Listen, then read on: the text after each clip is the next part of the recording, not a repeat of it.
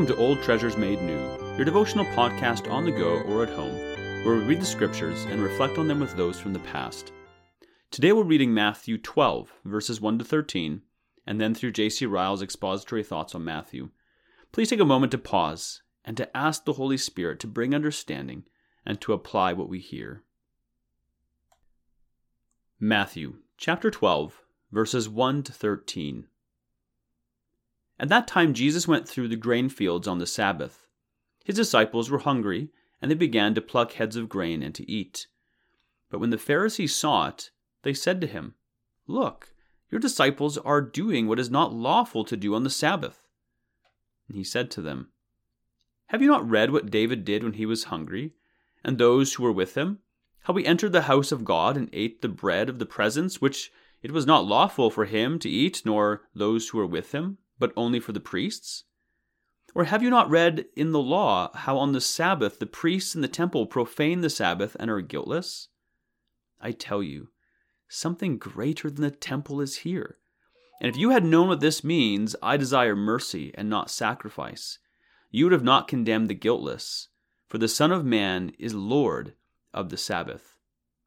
He went on from there and entered their synagogue, and a man was there with a withered hand, and they asked him, "Is it lawful to heal on the Sabbath?" So that they might accuse him. He said to them, "Which one of you who has a sheep, if it falls into a pit on the Sabbath, will not take hold of it and lift it out? Of how much more value is a man than a sheep? So it is lawful to do good on the Sabbath." Then he said to the man, "Stretch out your hand." And the man stretched it out, and it was restored, healthy like the other. This is the word of the Lord. The one great subject which stands out prominently in this passage of Scripture is the Sabbath day. It is a subject on which strange opinions prevailed among the Jews in our Lord's time. The Pharisees had added to the teaching of Scripture about it, and overlaid the true character of the day with the traditions of men. It is a subject on which diverse opinions have often been held in the churches of Christ, and wide differences exist among men at the present time. Let us see what we may learn about it from our Lord's teaching in these verses. Let us, in the first place, settle it in our minds as an established principle that our Lord Jesus Christ does not do away with the observance of a weekly Sabbath day.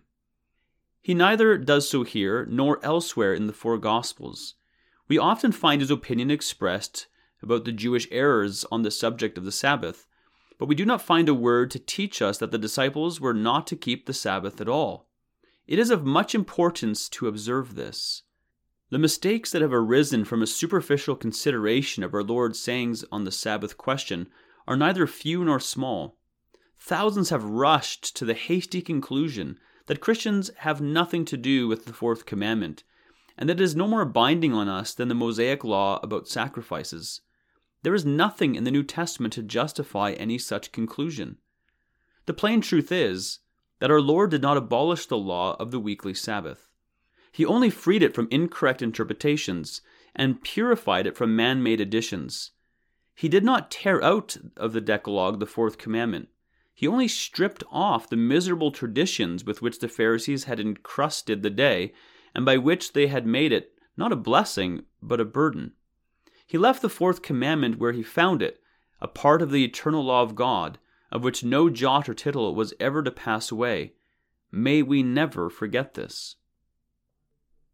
Let us, in the second place, settle it in our minds that our Lord Jesus Christ allows all works of real necessity and mercy to be done on the Sabbath day. This is the principle which is abundantly established in the passage of Scripture we are now considering. We find our Lord justifying his disciples for plucking the ears of corn on a Sabbath. It was an act permitted in Scripture, Deuteronomy 23, verse 25.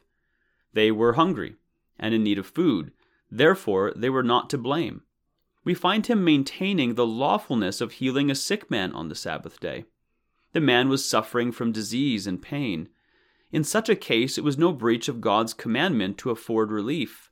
We ought never to rest from doing good.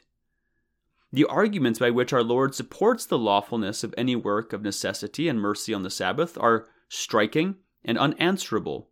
He reminds the Pharisees, who charged him and his disciples with breaking the law, how David and his men, for lack of other food, had eaten the holy showbread out of the tabernacle. He reminds them how the priests in the temple are obliged to do work on the Sabbath by slaying animals and offering sacrifices. He reminds them how even a sheep would be helped out of a pit on the Sabbath rather than allowed to suffer and die by any one of themselves. Above all, he lays down the great principle that no ordinance of God is to be pressed so far as to make us neglect the plain duties of charity. I will have mercy and not sacrifice. The first table of the law is not to be so interpreted as to make us break the second. The fourth commandment is not to be so explained as to make us unkind and unmerciful to our neighbor. There is deep wisdom in all this. We are reminded of the saying, "Never a man spoke like this man." In leaving the subject, let us beware that we are never tempted to take low views of the sanctity of the Christian Sabbath. Let us take care that we do not make our gracious Lord's teaching an excuse for Sabbath dissent. Let us not abuse the liberty which has so clearly marked out for us and pretend that we do things on the Sabbath from necessity and mercy, when it's in reality we do for our own self-gratification. There is great reason for warning people on this point. The mistakes of the Pharisee about the Sabbath were in one direction. The mistakes of the Christian are in another. The Pharisee pretended to add to the holiness of the day. The Christian is too often disposed to take away from that holiness and to keep the day in an idle, profane, irreverent manner. May we all watch our own conduct on this subject. Saving Christianity is closely bound up with Sabbath observance. May we never forget that our great aim should be to keep the Sabbath holy. Works of necessity may be done. It is lawful to do well and show mercy, but to give the Sabbath to idleness, pleasure-seeking, or the world is utterly unlawful. It is contrary to the example of Christ and a sin against a plain commandment of God. That is the end of Ryle's expository thoughts for these verses. Let us carefully consider what we have heard today, and may the Lord be pleased to bring the growth for His